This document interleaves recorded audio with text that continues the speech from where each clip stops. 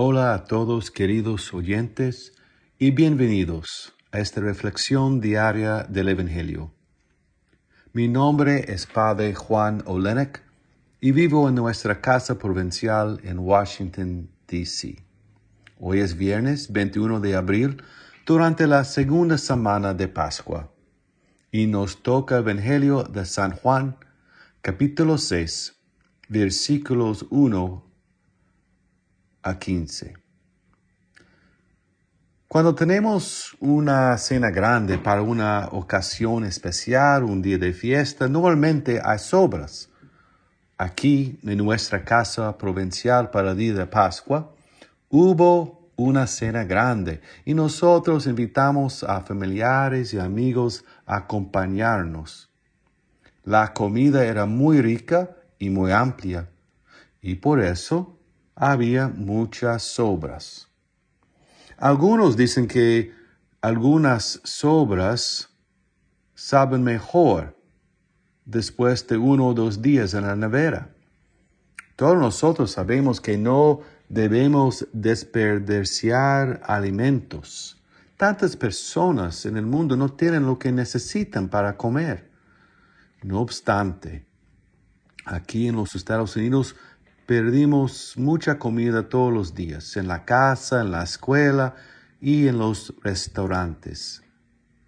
Damos por sentado que los alimentos abundan y están siempre a nuestra disposición.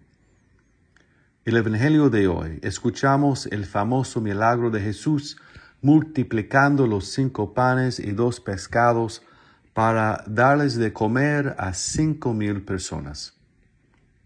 Después de que todos comieron suficiente, Jesús les dice a sus discípulos: recojan los pedazos sobrantes para que no se desperdicien. Jesús era consciente de que había dado a la gente más de lo que necesitaba. Cristo no quería que desperdicien nada de lo que les había dado. Es lo mismo hoy día. El Señor nos ha regalado tantos dones para compartir con los demás, más de lo que nosotros merecemos. Ojalá que no seamos tacaños con estos dones. Sin embargo, a veces no creemos que lo que hemos recibido de parte de Dios sea suficiente, cuando la verdad es que las bendiciones sobran.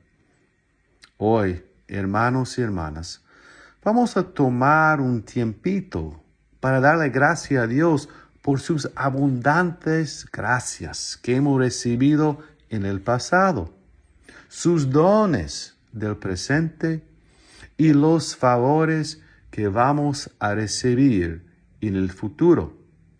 Que así sea.